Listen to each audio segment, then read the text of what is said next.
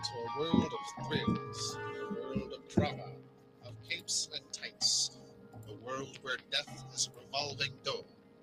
Welcome to the Geek Matrix. Well, that didn't work out, mostly. What didn't work out? I was trying to play the. Is it playing the intro music? Welcome to We heard this is the second time. Okay. Well, I just. Like it finished, and then you're like, "That didn't work out." I was like, "I was supposed to." What do you mean? That was perfect. Oh, there we go. We're back again. Hello, everybody. Gotta love it. Oh, we should make a blooper reel for years end. For sure. Geek Matrix DC Comics Review Show number 182. Yep. Yeah. What's our legacy number? I'm kind of curious. 4,538. Nice. 4,538 weeks of DC. If only we have been doing this since 1938. Oh my god, we would be ancient. We'd be dead. We would have seen it all. We could be like the Justice Society, you know. Oh, hell Just yeah. be aging very, very slowly. I call Alan We'd Scott have to have people yeah. read the If you're comics Alan, too. I'm Jay, all the with way. that gorgeous beard. Who would you be, Josh? In the JSA. Yeah, if we were the The JSA, Atom. and we've been going The since Atom or 1938. Wildcat. I'm deciding for you because they both have a temper. But Wildcat wasn't Bravo. around in the OG scene. That's shoot. funny. I do sorry, like I'm just- like reading physics shit, so I guess I'll go with the at. Yeah, Yeah. I'm still thinking of our Jackbox night.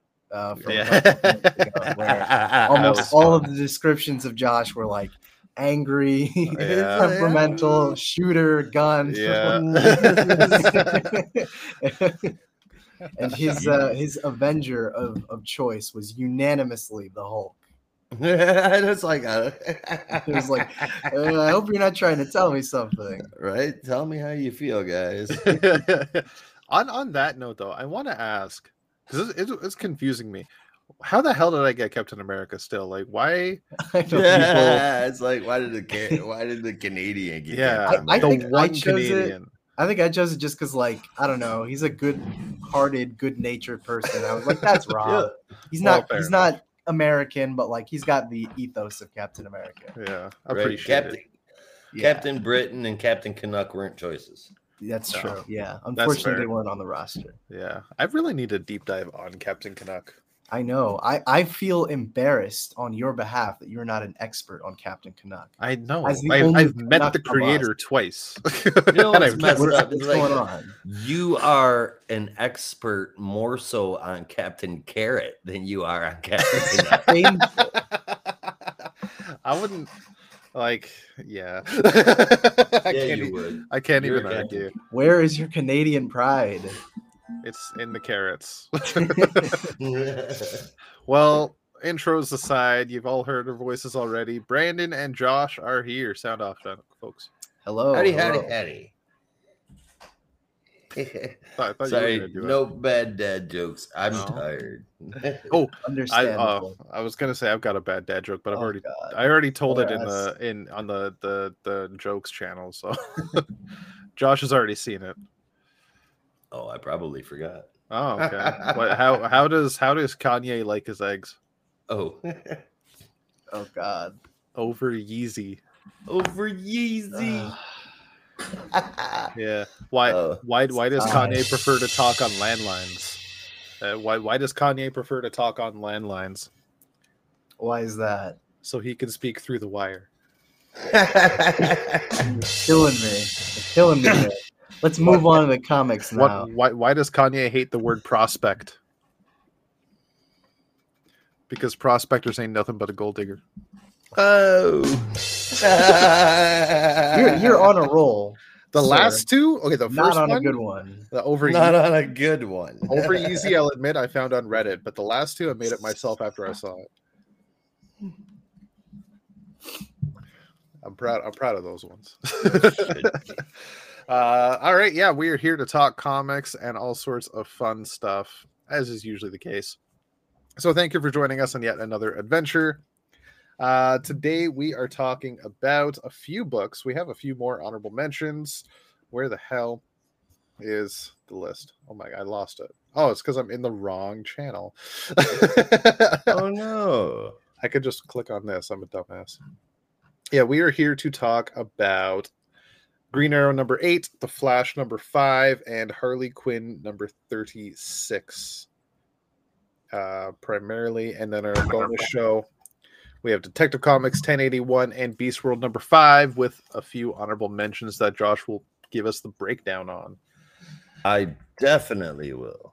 Those honorable mentions are The Penguin number 6, Amazon's Attack number 4, Power Girl number 5, Batman the Brave and the Bold number 9, and Beast World Tour Star City number 1. Right on. Well, before we get into that, what's up with you guys? What's new in the world? Any news? No comics news, at least No. nothing to report. I Oh, don't know what? if we already talked about the House of Brainiac. That's the only thing I've seen recently. I think Josh and I talked about it last week because you were off, right? Yes, yeah. So I believe we talked about it last week. At least I'm pretty sure. Yeah, I remember because I clipped it for our YouTube channel. Oh, nice. Yeah, we talked about Guy's bogus adventure. We can't wait for that story. Fun, I'm sure. Yeah, Looking forward to it. but there is something I know Wholeheartedly. the two of you are excited about. Teenage Mutant Ninja Turtles. Oh, is God, coming yeah. to an end over at IDW. They're at right now. Yes. Yeah, they came to an end, and that's the wrong article. And it's being relaunched with being written by Jason Aaron, of all people. Oh yeah. But not only that, the first four. Well, is it the first four issues? Just 4 intro issues, one for each turtle. First 4 intro issues that focus on individual turtles, and then after that, I assume is just going to be all 4 Ongoing, turtles yeah. with a regular series artist. Fair enough. So yeah, the first 4 issues, each one of its own turtle, and each one with its own artist. So the first issue will be drawn by Joelle Jones, and that will be about Raphael. Number 2 is about Michelangelo, drawn by Raphael Albuquerque. Third is Leonardo's issue, drawn by Cliff Chiang. And the fourth one will be, of course, Donatello, drawn by Chris Burnham. And after that, Ninja Turtles 4 through 8 will be maybe that's a typo, should be 5 through 8 will be the second total arc, and that's drawn by Raphael Albuquerque in total. All I can say is that's nothing but good news. It looks good. Oh yeah. No, There's I'm, that. And each cover's got the preview art of how Yeah. each artist is drawing the character. They all look fucking good. Chris Burnham has like the classic style though. Yeah, no, he's really channeling his Eastman and Laird. I'm really excited for Which the is Leo and Donnie A-okay. solo issues. Yeah, that Joelle Jones Raph cover looks so fucking good. Oh, Dude, yeah. the Joelle Jones drawing Raph is just fucking perfect. Yeah. I can't wait to read these books. yeah. I cannot So wait good. to read these books. Selfishly, Yeah. I do kind of wish Chris Burnham was doing the Raph issue, because Chris Burnham yeah. could really bring it with the bloodiness. Yeah. I think that would have been really good, but maybe this will. I'm sure this will be really good too. Yeah. Because Joel Jones is no stranger to bloodiness either. For anyone who's read Lady Killer. Well, and on the Ninja Turtles note, speaking of Eastman and Laird, Kevin Eastman, co-creator of TMNT, has started work on his new comic book called Drawing Blood over at Image Comics, and that is launched first as a Kickstarter, hoping to bring it to a larger audience, with Image backing it as well, but hopefully more backers to help bring the book more life. Mm-hmm. So that is pretty cool. I don't have the rest of the wait, do I? It's co-written by David Avalone, with art from Ben Bishop and Troy Little. It's a 12-issue maxi series. Looks interesting. And finally, Marvel is going a very interesting route. So they have yes, they have an upcoming series called Blood Hunt. Brendan, you might know a bit more about it than I would. Not a ton, really. It seems to be like a vampire focused event, and all the marketing promises that this event is going to be the bloodiest event in Marvel history, which is what they said about Absolute Carnage, which is what they said about Marvel Zombies. So I'm sure this one will really be the bloodiest one. But it's Jed McKay and Pepe Larraz, so great creative team. Yeah, I'm at least interested. The cover looks pretty good. I mean, they are kind of doubling down on it being very bloody and explicit, where every issue will be polybagged in a red bag with the disclaimer written on it, warning this comic book is approved for appropriate audiences by Marvel Comics. Explicit content, reader discretion advised. Like the basic letter rated M or rated 18 plus is just not enough apparently for this book. And if that's going to be a thing going forward, it's interesting to see. I didn't realize it was about Blood Hunt when I saw the headline. I thought it was just something they were doing going forward for anything M rated. But shit, I guess that means this might just be a bloody good time.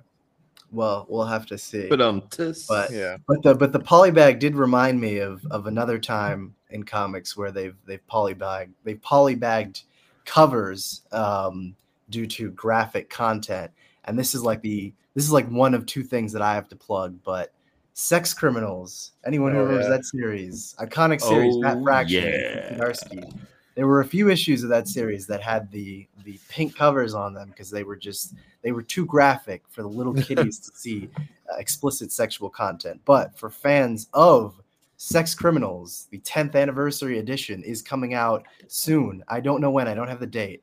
But I saw some announcement. I think it was in Zdarsky's Substack that was like they're doing a 10th anniversary complete collection of the entire series, all 30 issues, in one giant package, and you can own it in your home, and you can put it on your coffee table, and someone will say, "Sex Criminals, what's that?" And then they'll flip it open and they'll see all of the penises and other horrible images in there, and then they'll probably never speak to you again.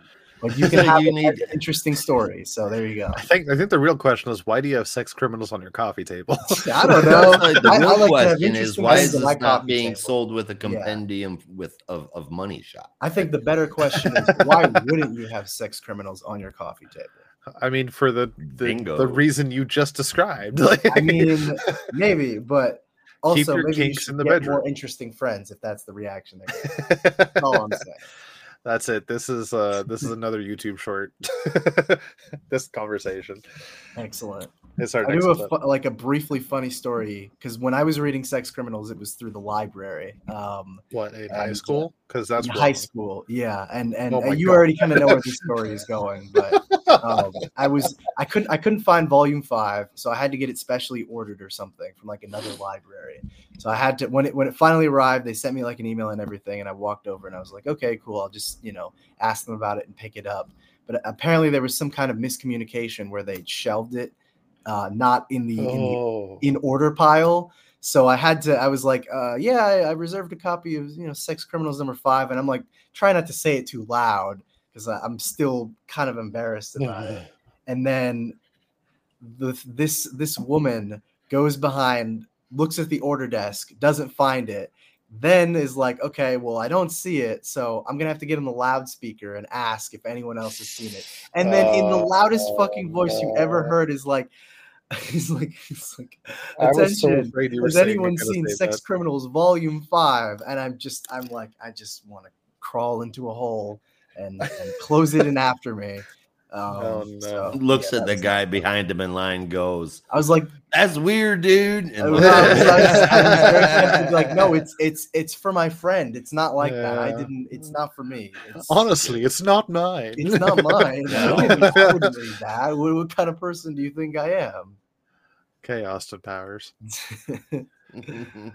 Was it the school library or public library? No, this is the public library. Oh, okay. I thought it was a school library, and that's just weird.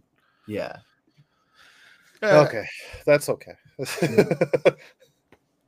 Yeah. Well, I guess Dynamite That's Entertainment releasing a new Thundercats book's coming out next month. Hell Woot yeah. woot. Written by Declan Shalvey and drawn by Drew Moss. Do you know either one of those? Declan Shalvey, I've heard of. What did he do in Marvel? Declan Shalvey. Come on, guys. You know this. God, I know this. Josh, you should know this. This is the second time. Moon Knight? Yes. That's it. Yeah. All right. Passed. Yes. So proud. All right. Good deal. What about this Drew Moss? The name sounds familiar, but I can't place anything at the moment. All right. I'm looking forward to it. I don't care if nobody else cares, but I am looking forward to it. Thundercats are awesome. Or some people care. Me. Yeah. It's me who cares. You know what I'm excited about? Speaking of cartoons from the 80s, the ongoing Energon universe. Yes. Brandon, have you caught up? Yes, I've. Oh my God! Finally. I Yes. still haven't read Cobra Commander #1 yet. Josh, have you started? I read Duke. Okay, how'd you like it? I shouldn't have started with Duke. Yeah, it kind of it's a little spoils Transformers. But did you like it though, Duke? Like, it was interesting, right? Well, and I guess in a very, I mean, you're the resident GI Joe expert, so I'm kind of like in a curious very how you feel. the ideas are really cool of what's going on. Like as far as whether or not it's going to be carried out, right? I don't have any predictions on that. We'll have to wait and see. Am I caught up? And with you guys, no, I am not. Fair enough. What did you think of the Cobra Commander preview at the back, though? Looks cool. Yeah. Which is actually like the opening segment of Commander #1. Yeah. Which I didn't expect. I thought it was going to be. I thought there was like an extension. Brandon, you look like you have something to say. No. No. Just laughing about something else. Oh, okay. So I've been like dying to ask, Brandon, do you have any questions about Transformers #5? Well, I think I was able to figure out some of it. The robot at the end, was that Megatron? The one that is now part of Optimus? Yes. Yes. Okay. Oh yeah, no, the one in the ice. Yes, that's Megatron.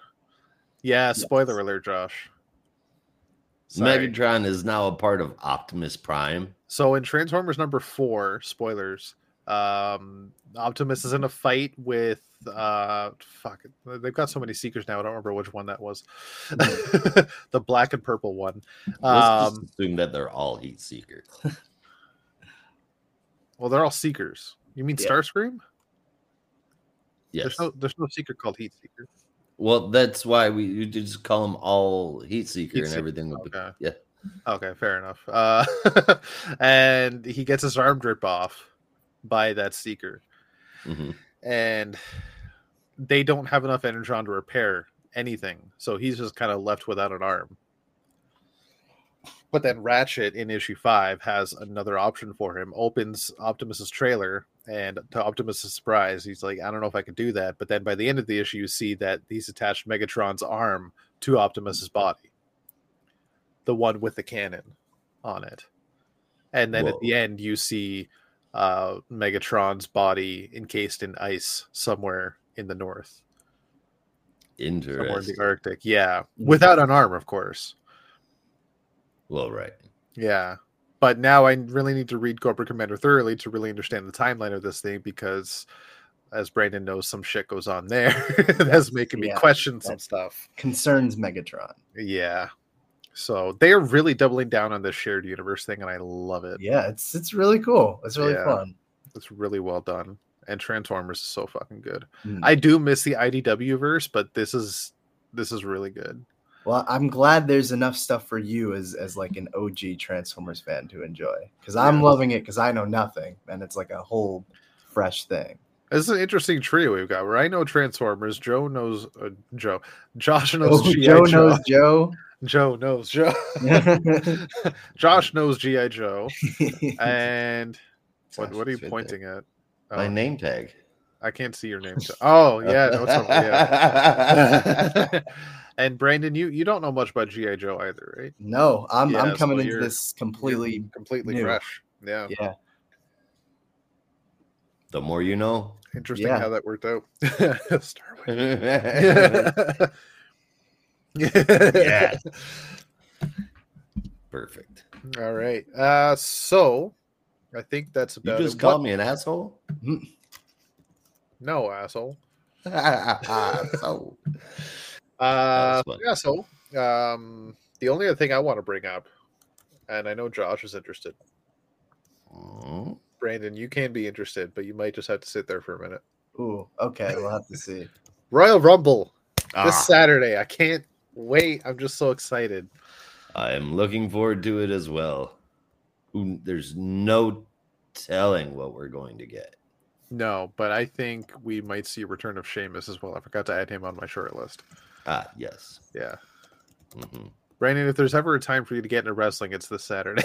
Now? It's Saturday. I'll have to get it. Yeah, I'll have to, What is this? Royal Rumble. The Royal Rumble. Royal Rumble. It is my favorite event of the year. There'll be a few regular matches, but then the Royal Rumble is a 30-man battle royale. Every so many minutes, another person gets added to the ring. Yeah. Now, I had a friend in high school who apparently was like a closet wrestling fan. I gotta reach out to him again because he knew a lot more about this stuff than I did, so he might be able to help me out with this. Fair enough. I mean, with the Royal Rumble, you'll get to know it pretty quickly. Cool. I think it's the perfect thing to start off with because you also get a showcase of a lot of different talent, and you can start to like. If you go to watch a show the next week, oh, I remember that guy from that 30-man match. Like you'll recognize people because you'll see so many at the same time. It was actually the Royal Rumble that got me back into watching wrestling. Yeah, me too. Last year, that was fun.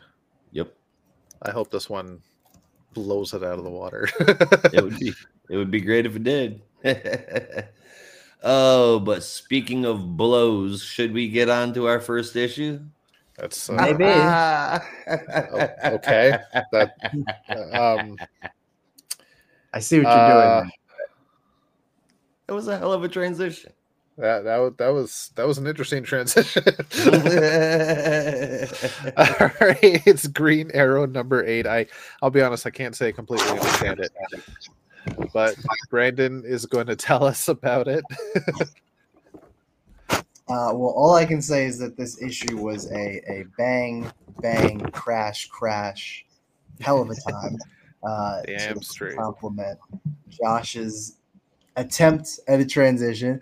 But of course, Green Arrow number 8 is brought to us by Joshua Williamson on writing, with pencils this time from Phil Hester, inks from Eric Gapster, colors from Romulo Fajardo Jr., letters from Troy Pateri, and a really funky cover from Mr. Phil Hester there. But this issue is exactly what everyone and no one was demanding, I assume, which is a solo Connor Hawk issue. Because this time Connor takes the center stage in a bit of a who murdered Green Arrow mystery story as Connor hits the streets trying to find out why Onomatopoeia apparently attacked the Arrow Cave and ended up supposedly killing Green Arrow, as we see in an earlier sequence.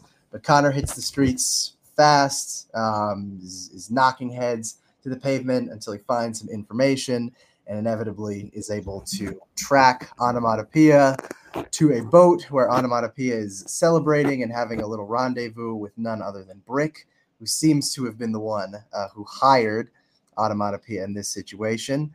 But before they can get their smooth getaway and celebrate their victory, who shows up but Connor in a classic Arrow-themed boat driving straight for straight for Brick's yacht and crashing it straight into the hull.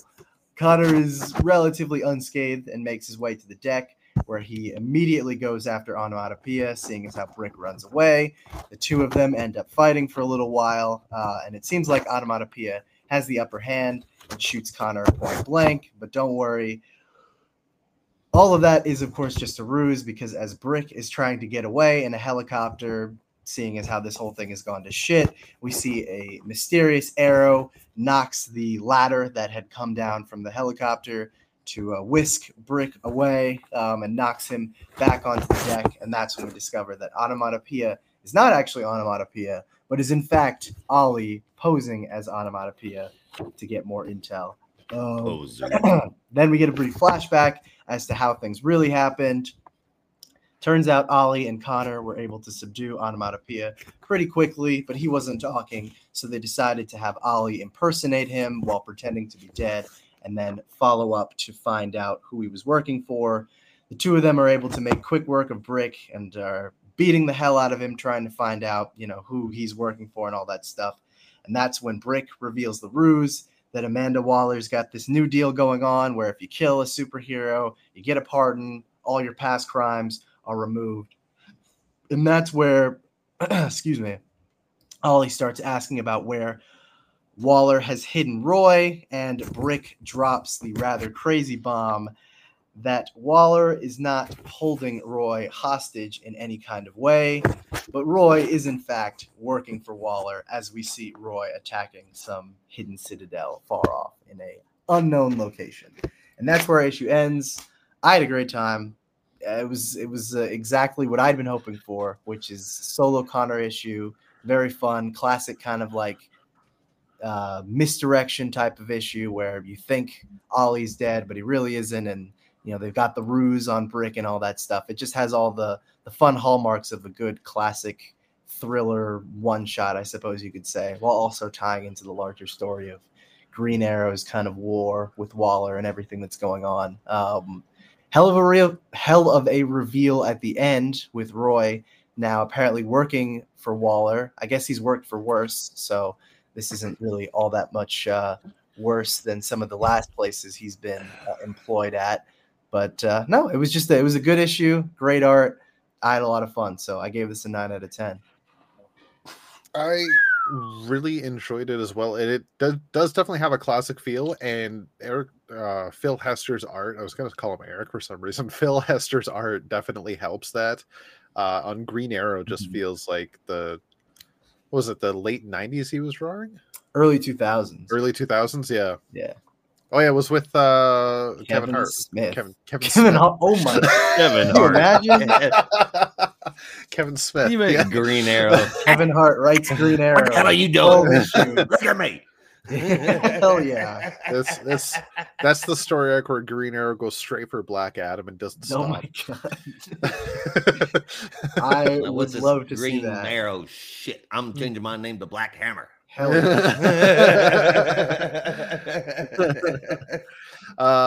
yeah. So the Kevin Smith run, yes. Phil Hester.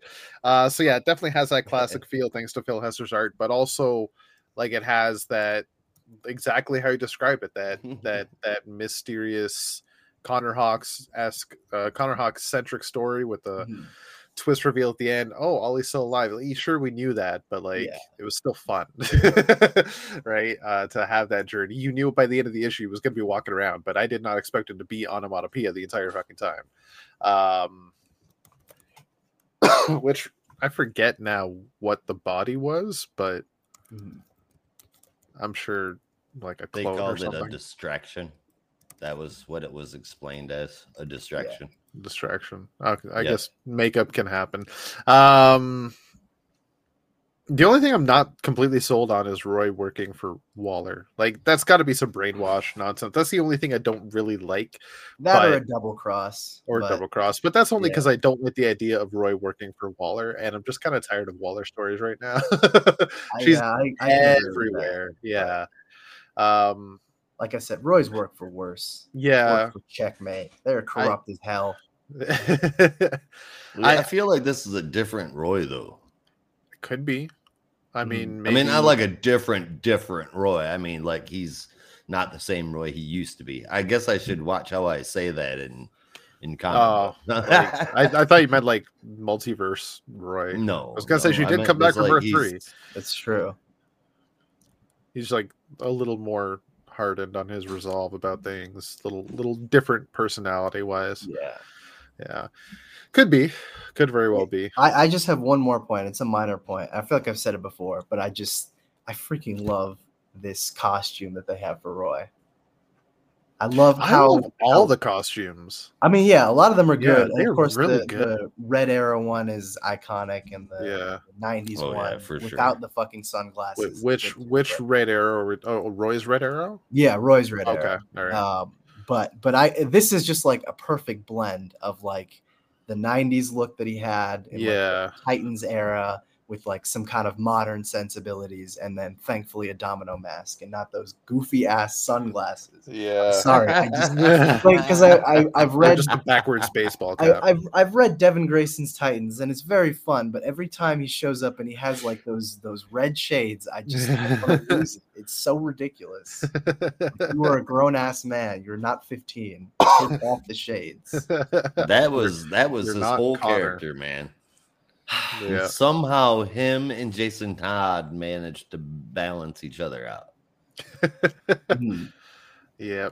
No, by all the costumes, I mean all the new designs for like Ollie and Connor. They're great. Roy, yeah. Like all their costumes are fantastic. Yeah. And I don't remember if we noted it, but there's like a small detail in Connor's mask. I didn't even realize it until I read, of all things, the Beast World Tour Star City one shot. But I guess I just maybe hadn't been paying attention. But the way that Connor's domino mask is designed, it looks like a bird, like a bird's beak. Yeah, I don't know if you see that, but yeah, I thought that was like a with cool the yellow highlight on the top. Yeah, right? Yeah, it's interesting. Yeah, I was picturing more like an arrow, but beak makes sense. I figured hawk fits. Yeah. With his name. Yeah, that's pretty cool.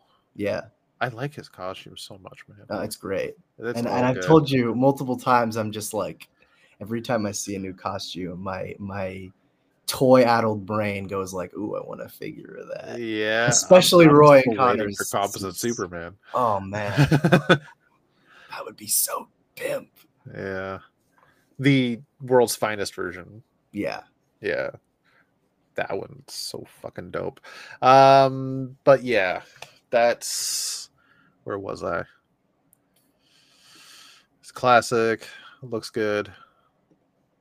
Costumes are awesome. Yeah, I think I'm pretty much covered. Yeah, I'm tired of Waller. I've been tired of Waller since War for Earth 3. So we'll see where this overarching plot goes. I just hope that we get to some Green Arrow stuff that's not about Amanda Waller soon. That would be great.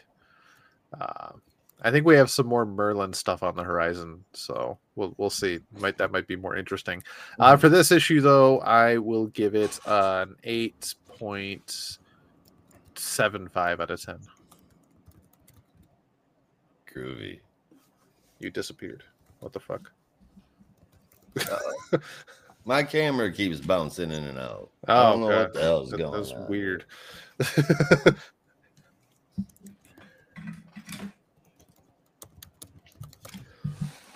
Anyway.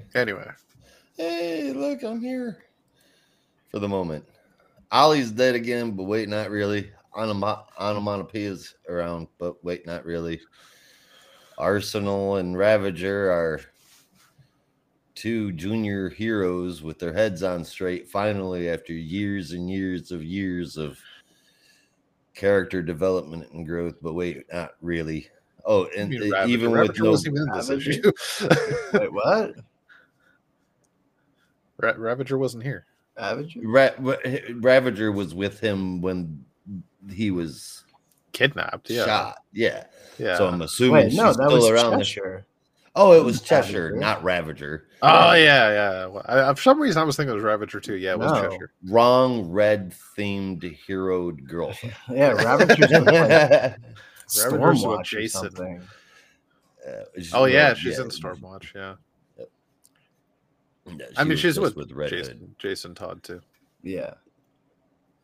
But yeah, so I mean, I'm super glad that y'all are having fun with this one. I wanted more. Damn it, I wanted more out of the Green Arrow book, but I'm just patiently waiting and hoping that someday somebody else will take it over. I will say that Hester's art is better here in issue 8 than it has been so far in the whole run, though. And that means I'm giving it a 6 out of 10. Fair enough.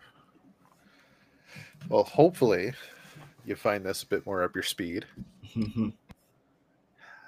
But All right, this is The Flash number 5.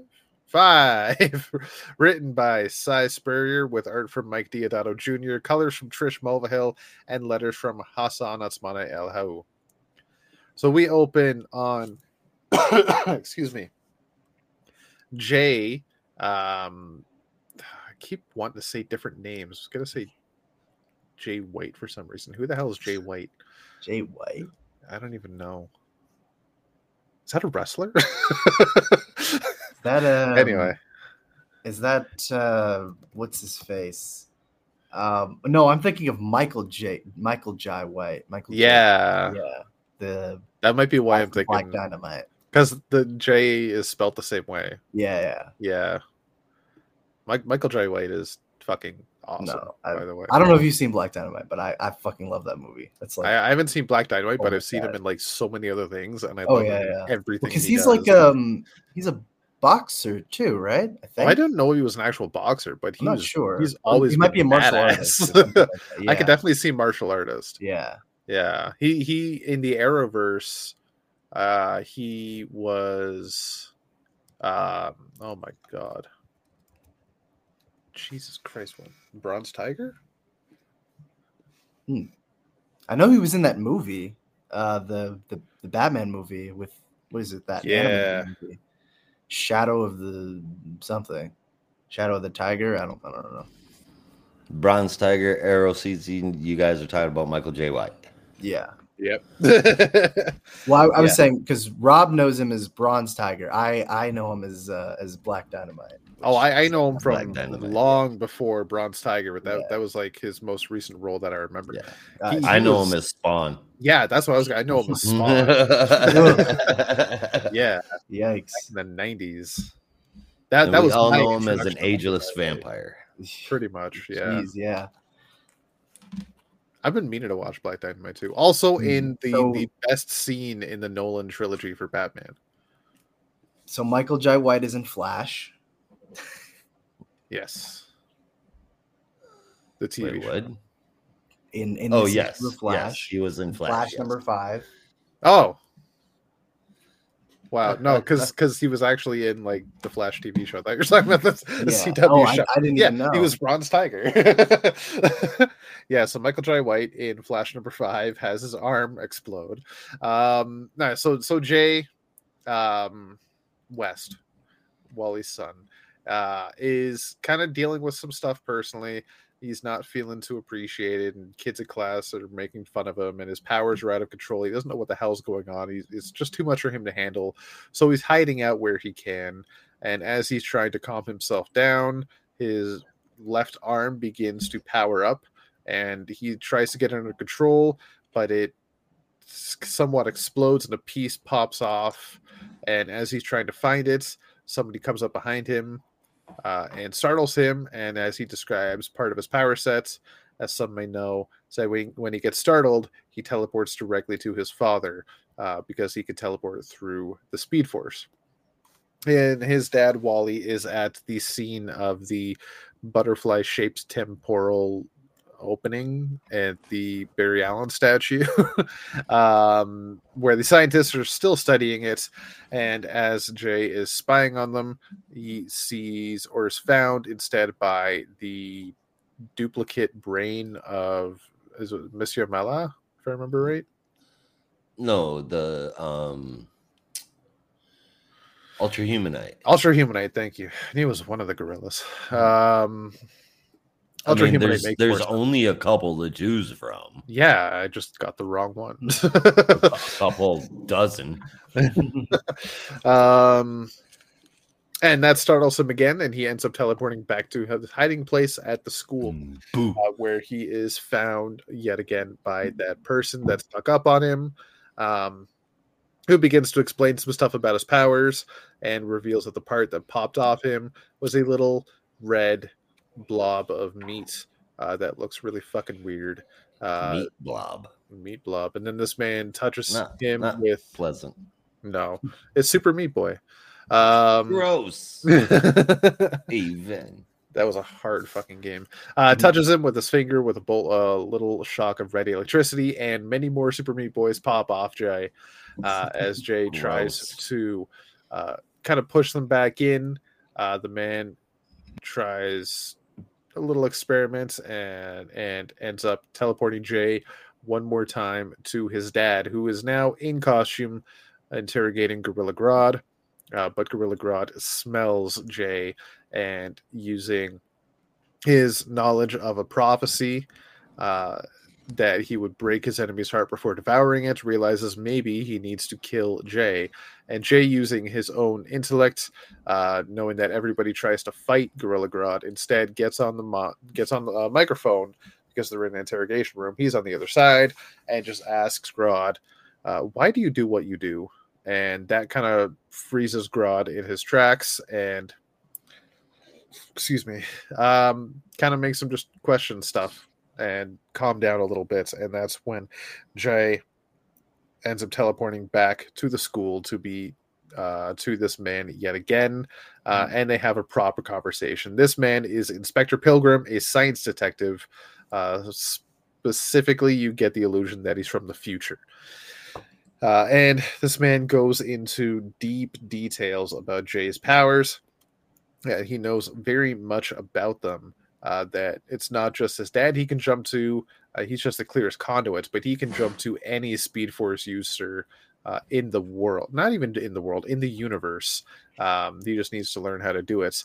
And he does teach Jay how to do it, and Jay teleports not only to his sister, but also Barry and his brother Wade, where his mom is, before he ends up back toward his dad, who is now back at the science site where the temporal rift is, but he's talking to Impulse, who is pissed off at him for not prioritizing Max Mercury, who is lost somewhere, and Impulse vows to get Max back. And then Wally notices Jay is back, and then talks to him to have a little father-son conversation. Jay decides that he's ready to confide in his dad about something, but that is when the scientists are ready to run one more experiment on the rift, which then gets stopped by the stillness, who explode into reality, and then notice Jay with his powers, that he is a great threat to everything that is to come. So they dissipate him, if you will, into many, many tiny little Super Meat Boys, which pisses off Wally to a great extent because he just lost his son, and he goes full on Super Saiyan with bolts of lightning all over the place. Jay, however, is still there just as tiny little forms, who has seen this the entire time and realizes how much his dad really does care about him. And then he reincorporates himself into his own body yet again to calm his father down, who then at that point the stillness have disappeared, and he's able to talk to his dad one last time to reveal that he does not want to go into the superhero business. We then see him back with the inspector as he describes everything that happened, and that's pretty much where our issue ends. Wally had disappeared right after that happened, presumably back into the still world, I think it was called, something like that other world, and that basically that's just where the issue ends. It was a Jay West centric issue, which really dealt more with his powers and his relationships with Wally, but shit, man, that's not the Flash I want. This is not what I'm looking for in a Flash comic. It's very dark, it's very heavy, It's very mindfucky. It's interesting. It's just not the Wally West I know and enjoy. You can have, I know I mentioned this throughout this run so far, but you can have like a dark Wally West story, but still have a lighthearted Wally.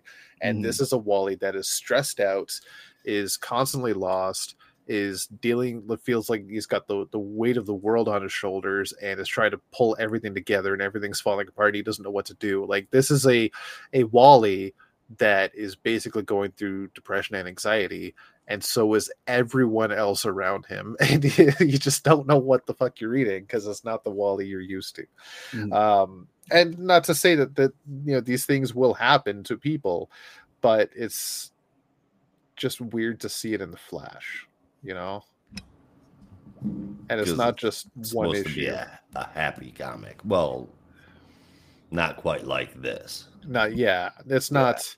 Like I said, you can have a heavy story, but Wally, at least on the surface, will still retain his happy comedic approach to everything, right?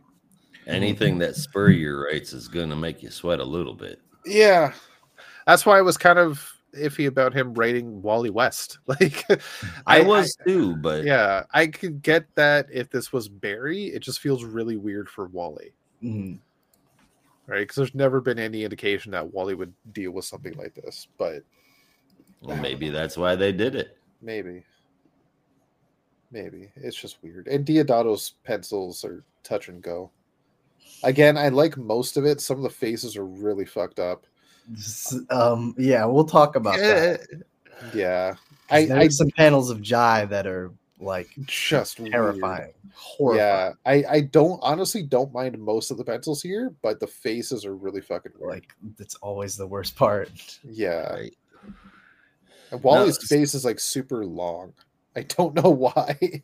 In the Flash mask, anyway, it's really fucking long. I'm gonna give it 8.25 out of 10 for now, because it is a very enjoyable issue. It just feels weird to read in a Wally West Flash book. Hey, Brandon. What's up? Did you notice that there's no creepy smile on the cover this time? No. I'm not sure if it's better. It's not a creepy smile, but it's a creepy face nonetheless. Creepy. Well, this is like good creepy. This is intentionally creepy, right? It's Wally in a very horrifying position, not like Wally's trying to be heroic and it's the scariest thing you've ever seen in your life. Yeah. So I mean, certainly Spurrier wouldn't have changed things. That's not really his style. So I guess I just don't remember Jai not having speed at all. I'm also not sure. I mean, I know he's got super strength. Yeah. Right. He could always follow on the slipstreams of other speedsters. So he'd keep up with them, but he would just be like kind of magnetically attached to them. He drafted. Gotcha. Yeah. Okay. I'm not all about the weird body horror bubbles Deodato puts on him or Super Meat Boy. I don't know why any of that happened whatsoever. I didn't hate the art. Other than those weird choices, most of it was okay, but the majority of it was too dark, I think. I'm curious who Speed Force Raiden is.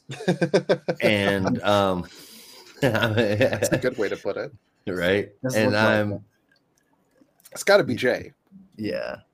I mean, if you look at every future story with the Flash we've had with Wally recently in the past few years, we've seen a future version of Irie, but we've not seen a future version of Jay.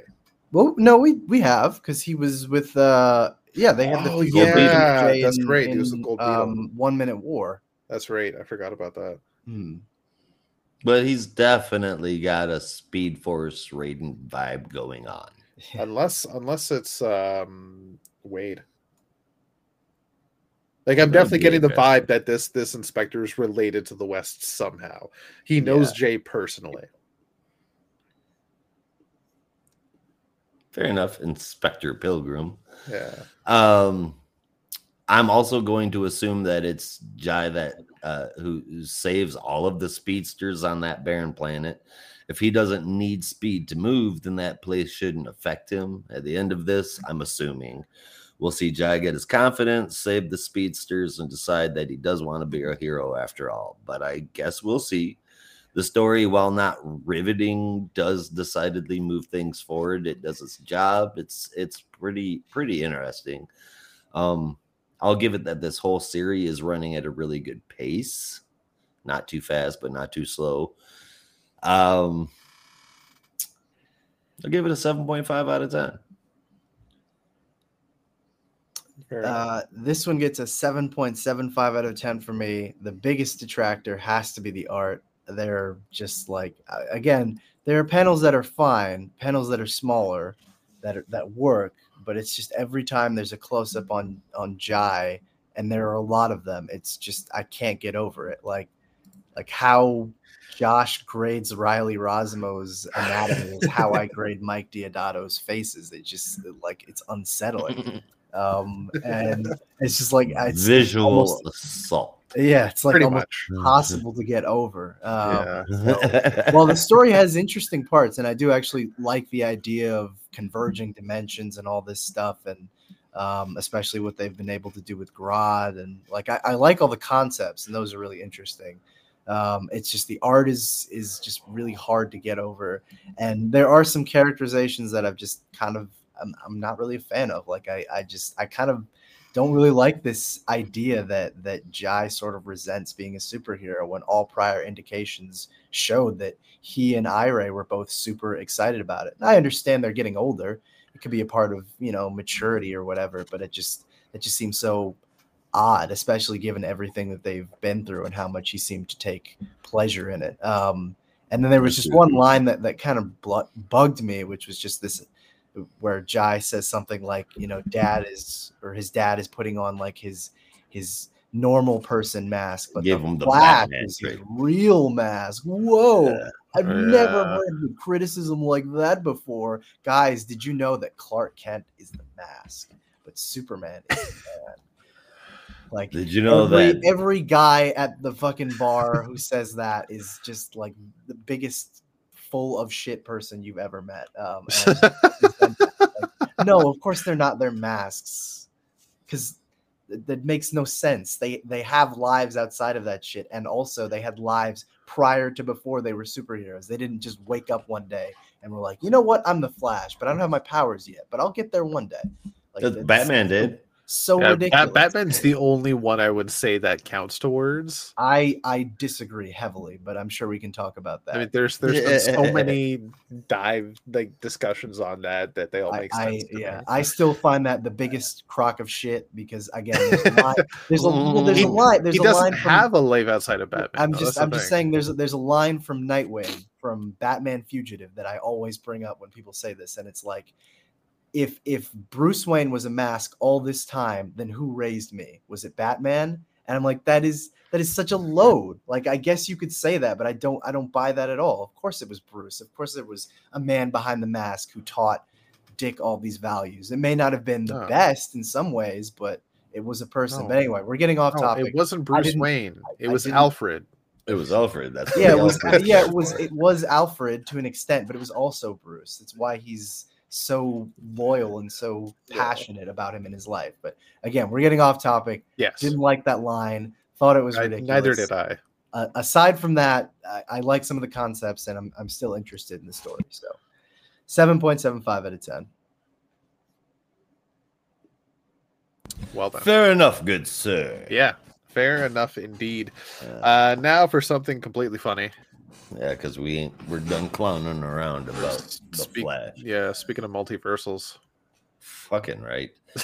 Woo, written by Teeny Howard. Art and colors. Josh is over here bending over backwards, teeing up these transitions, and you were just bulldozing them every time. I heard it. I was like clowning around. There it is. Yeah, it's perfect. But I was already setting myself up for the multiversal thing. He was. By clowning around was better. Some give and take. He was better. Harley Quinn. That's why I don't do it. Written by Teeny Howard, art and colors inside and on the cover by Sweeney Boo, and letters by Steve Wands. Harley, Bud, and Lou are fighting off the Omags, but Harley has to skedaddle off planet and go find Kevin. In order to do it, Lux, the eyeball dude, gives Harley goggles that are supposed to help them find him by putting her in situations and having her choose the choices in those situations that Kevin would have chose. Hope that made sense. She navigates carefully through the choices that Kevin would make, all pretty much being about being a good friend to Harley. And then she gets to the hard one, super salad. She chooses right and finds him.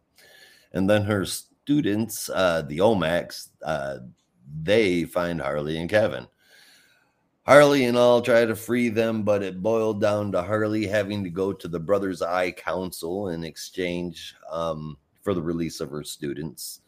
But she asks for permission to see Ivy before she goes, and the Omacs say yes because they wish that they had a girlfriend. Then there's a bunch of talking back and forth between Harley and the Brothers' Eye. They want to absorb Harley's mind, and they say that because she suffered so much abuse that she has turned into a super weapon of chaos. That feels like one of the world's greatest insults. She says her power comes from trying hard and from having friends. And then Brothers' Eye announces that the show is about to begin. We'll have to wait to see next issue, see what that show is all about. But there is a billboard that says now showing Surrender Harley, reasons to hate Harley Quinn and give her up to us. So that's probably a little bit of a foreshadowing. Man, the start to the wrap up of this long, weird, crazy, but very enjoyable series, and it's good. What happens next is anyone's idea because Howard has kept this as unpredictable as Harley herself. Boo's art is so top shelf, it costs $30 a shot. It's creme de la creme. I've had such a blast Top with shelf, this. huh? Top This is the good shit. shelf. This is I'm treating myself. Mm-hmm. And I've had such a blast with this. I keep it up, creatives, because it's working. Part 2, Harley the Barbarian, written by Alexis Casarano, with art by Steve Beach, letters from Hassan Atsmani Al-How. Harley, Ivy, John Constantine, and Huntress all in a barbarian setting where Harley has to kill the demon that is killing a goddess. That goddess is Ivy. Harley saves her, then goes in for a kiss from the giant goddess, and that's when Harley wakes up in a totally different art style, by the way, upset that the dream always ends before the kiss. The different art style was a good idea. That sold the fact that it was a dream, especially with the fantasy style art that I am used to seeing in titles like Warlord. This was really good. The Sweet Baby Tom Cruise, that art was just gorgeous. Yeah. The story was crazy. It was weird, but that's on brand. The art, though, man, I don't know. It's so very good in every large panel.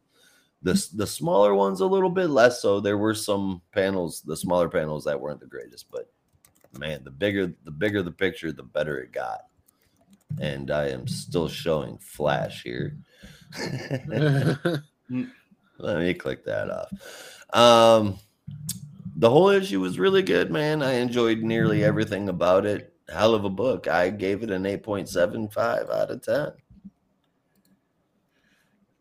Me too. Robert. I'm gonna give that the same score. It is maybe an 8.5 actually. A very, very enjoyable issue, but it kind of fell apart for me at the end. It just felt like it was a little confusing for me. Couldn't really tell you why. It's just like stuff was happening and none of it made sense. But it was still the backup or the in the main story. Just at the end, I don't know. Like Harley was going to go with them, and then all of a sudden, just couldn't go with who? The Brothers' Eye. They decided that they were just going to do it out in the middle of the street. Oh, okay. Yeah, Harley even says, "Can we go do this someplace else?" Yeah. Well, that makes more sense. See, I didn't catch that. I was wondering why they weren't just going away, but still a very enjoyable issue. You get to see Harley have some very touching moments with Kevin and prove that he is her best friend, and that she is his, and very awesome moments with Harlivy. Really, really cool stuff. I hope the students come back because Ivy is a really good professor. I don't care what anybody says. This issue I like solid. her as a teacher. Yeah, this issue is solid. Now that I understand the ending a bit better, 8.75 again. I'm just gonna go back to that. Sweetie Boo's art as well, fantastic, and the art in the backup, amazing. The speaking of which, something I don't like is Harley as an OMAC. That's creepy as shit. Yep. On that cover, my! And just for a taste of that art in the backup that we're talking about, so good. It's just. I'm like, why is Steve Veitch wasting his time here? He should be doing some shit in Heavy Metal magazine. This is Heavy Metal's all gone. Is it? Are you sure? Yeah. Yeah. Yep. Yeah, it happened last year, I think. Yep. Oh shoot, you're right. I know. I'm sad. I'm so sad. Yep. It sure is. Sucks. Well, then I guess this is his next best option. Doing backups. Harley the Barbarian. Yeah. But hopefully we'll get to see him branch out and do this style of art more often, and maybe some I don't know, a Poison Ivy book would be fantastic. How about Conan the Barbarian? But if we're only keeping it in DC, how about Warlord. Fucking Warlord? That's what I'm talking about, baby. Mind at that. Yeah, that's what I'm talking about. I mean, look at that Huntress. Yeah, I want to see that in Warlord.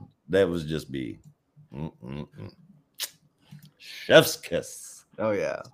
Ooh, actually, I'm gonna propose something radical. Well, I guess there's already been a sequel to this, but another sequel, a new sequel to Sword of the Atom. Ooh. Sword of the Atom with this artist. With Ray Palmer returning to, I forget the name of like the Society of Small People that he was with. It's not Lilliput. That's Gulliver's Travels. It was something like that. Microverse. Yeah, that one. No, not the Microverse, but something like that. But I would do a sequel to Sword of the Atom because it would be a great way to do like sword and sorcery, but also with the atom, which is what we all want. That'd be cool. By we, I mean me. Let's see. If I was to send a small group of heroes, like what time frame are we talking here? Let's say. Or what is this? For what? I'm thinking like period. If I was gonna send heroes back in time in a barbarian story and want it to be funny, but still readable, I think I would choose. I feel like you already know the answer to that. The obvious one. Harley Quinn, obviously. Booster Gold. Ooh. John Kent. The hell? And Damian Wayne. You did not pick at all the person I was thinking of. I was thinking far more obvious than that. Who's that?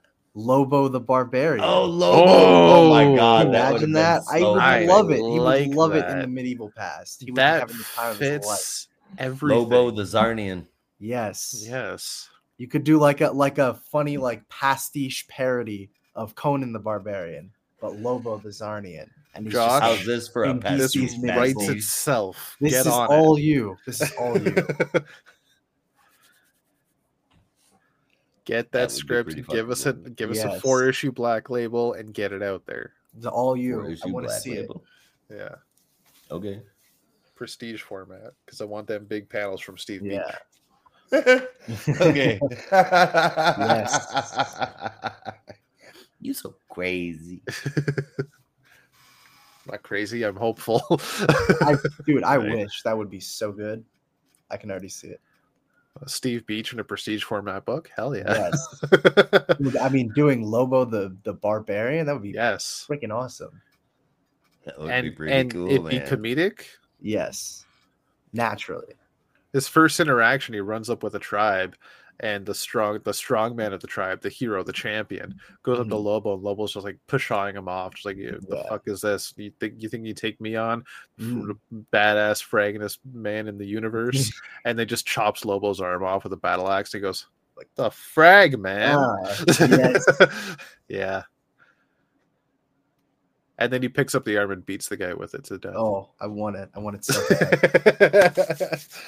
Josh, if you just include that scene in Yeah. issue 1, I'll be happy. I'll be over the moon. You don't even have to give me Excellent. credit. You can write the rest. Just put that in there. Deal. All right. Oh, All right. Has everyone like a talked good time. about Harley? I think everybody has. Brandon, did you talk about Harley? Did I? Did you? Did you? Well, if I did not, no, this one was fun. Again, it's still a little kind of all over the place for me, especially with this OMAC element of the story, but it's fun, and Sweeney Boo's art certainly makes up for it. So Oh yeah. I give the whole issue an 8 out of 10. Like I enjoy it. Yeah.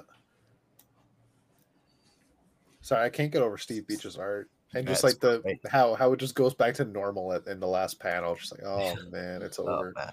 That's and you know what? I mean, as simple of a move as that is, I dig that so much because it takes it right out of the fantasy setting and throws it back into the typical goofy ass Harley comic backups that we've been seeing for the past fucking 938 months. And really drives home the idea that it's a dream that she woke up out of very suddenly, just like we did. It was torn away from us rather violently. Indeed it was. Yeah. All right, so that's our books for the week, at least for this episode. I was going to say this issue. So, gentlemen, do you want to rank the 3 books we did, or at least the books we have this week, in a top 3 format? And maybe if you have a moment you enjoyed, maybe you could share it with us if you want. I feel like, I tried my damnedest to do the top 3 per show thing for as long as I could, but I mean, really, it's a top 3 for the week. Yeah. And it's hard if you can, a favorite moment from each side, but I try to do one from each side. Yeah, my top 3 this week is Detective, Harley, and Beast World. Right 3, on. 2, 1 right there. Nice. I had two moments that made me giggle this week. I'm gonna pick those as my favorite moments out of the main show. Harley won. She said, "You're Zod damned right I did." I thought that was pretty funny. Yeah. And then we got to see a picture of a Roadrunner saying "meep," and I thought that was cool. How 100% appropriate to have a Roadrunner in a Harley Quinn comic book. Very much. Wile E. Coyote, Roadrunner, me. Yeah. Anyway, that is where I am at with all of that. Yeah, Brandon. My top 3 are as follows. Number 3, I gave to Power Girl. Number 5, number 2, you're gonna be shocked. You're gonna be amazed. Beast World Tour, Star City. Number 1. Holy crap! I am shocked. And amazed. I know. and number one is of course Green Arrow number 8 because I what can I say? I was a sucker for the arrows this week, and that was pretty much the only reason I read Beast World Tour Star City number 1. It had all the arrows. I'll admit it was a very good issue. No, I had a great time, and I didn't even know who was attached to this book, and the moment I saw that Jamal Campbell was doing like the first 10 pages, I was like, holy fucking shit, this is gonna be great. So, And it yeah, was. it was really good. Yeah. I'm surprised Detective Comics didn't even make it on your list. Well, that's maybe because I didn't get to finish Detective Comics, but we'll get to that later. Oh no! Oh, I kinda no. had to Oh skim it. no! Oh God, who's covering Detective Comics then? I guess we'll have to see. I guess we'll have to leave that for the detectives to figure out. Ah, Uh-oh. Was you supposed to cover it, Brandon? Yes, Yes. I was gonna talk about that once we were off the air. Now I'm embarrassing myself. okay. Dirty laundry, meet air, dirty laundry. Okay. Okay, so my top 3 as follows is shit, man. I don't know. In that order? Yeah. I In don't that order. know. That was my favorite book. Don't. Oh, did you give a favorite moment? Oh shit, I did not. Oh shit. Definitely the double page spread from Beast World Tour of Ollie and Connor hopping into the thick of it. Jamal Campbell absolutely killed that page, and also I laughed at the line where he's like, "I'm trying my best not to be offended by that line." When Connor basically said, "You're not here for them because they're powerless." Yeah. But they came for Batman. They didn't come for me, so I guess maybe I'm not as powerful as Batman. Right. Okay, as for me, I'm going to do Beast World number 5 at number 3, Detective Comics 1081 at number 2, and Green Arrow number 8 at number 1. Yeah. Fair enough. Yeah. Favorite moments, I'll say, oddly enough, from Harley Quinn, because she almost made my top 3. Just that touching moment at the end of Harley figuring out the soup or salad conundrum and just realizing how much her and Kevin really do have a connection. And them reuniting was very awesome. I like that. It's very, very wholesome. Reunited and it feels so good. I can't be Brandon. You just left us hanging out there. I mean, He's a the drummer. world doesn't need that. The world doesn't need my screechy vocals with your two's beautiful melodies. Now that you've said that, I think it needs to happen. Oh no. Are we starting a band? Are we starting an a cappella group? Oh shit. I was in one once, it didn't go anywhere. Oh no. I mean, it was just me and my 2 best friends fucking around, but you were in an a cappella group and it fell flat? Yeah. Yeah. Can we wrap this up? Yeah. Okay, so that is our show. Thank you for joining us for the week. A nice little quick one, so to speak. It's been an hour and a half. Not that short. quick, but I guess quick on any wild for tangents us lately. Yeah, give it time. All right. It always happens sooner or later. Exactly. So we got to get out of here. So you have to as well. And remember, in the Geek Matrix, everybody has a home. In the Geek Matrix, you are not alone. Peace.